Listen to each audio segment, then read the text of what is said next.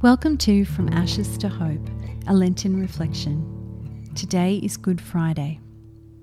Our scripture today comes from the letter to the Hebrews. Let us therefore approach the throne of grace with boldness, so that we may receive mercy and find grace to help in time of need. It is tempting to omit a reflection for today.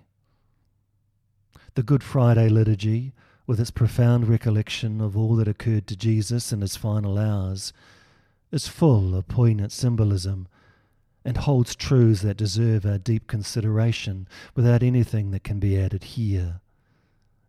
Every phrase from Isaiah, Hebrews and John presents a reality that, if we could only respond to it within the depths of our being, would launch us into the life of holiness that God has for us.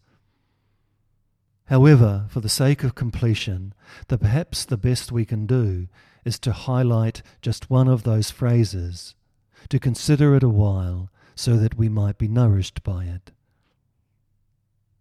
In the letter to the Hebrews, the writer is contemplating the wonder of who Jesus is and his significance for who we are. Can we ever fathom the depth of love and mercy God expresses in taking on a life as one like us? Surely one of the great travesties is a form of Christian faith that downplays the significance of what God is doing in and through Jesus, in an attempt to make the Jesus event more comprehensible to ourselves and more acceptable to those who do not share our faith.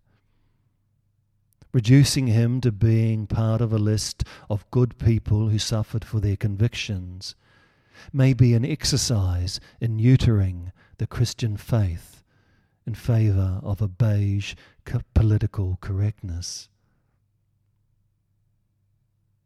Instead, as Pope Francis wrote in Rejoice and Be Glad number 1,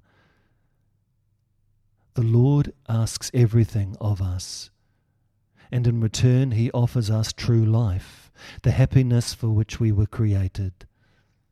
He wants us to be saints and not to settle for a bland and mediocre existence. Today, we come before the throne of grace to receive all that God has for us in the power of the life, death, and resurrection of Jesus.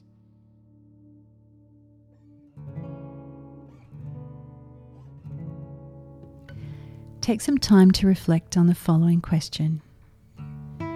Spend some time in reflection on who Jesus is and who I am in response. Let's pray. On this most holy day, I come to you in gratitude and love. I pray that I keep my eyes on you, on the cross, and your great loving sacrifice. Give me the strength to bear my sufferings with courage, trusting that we are healed today through your passion. Amen.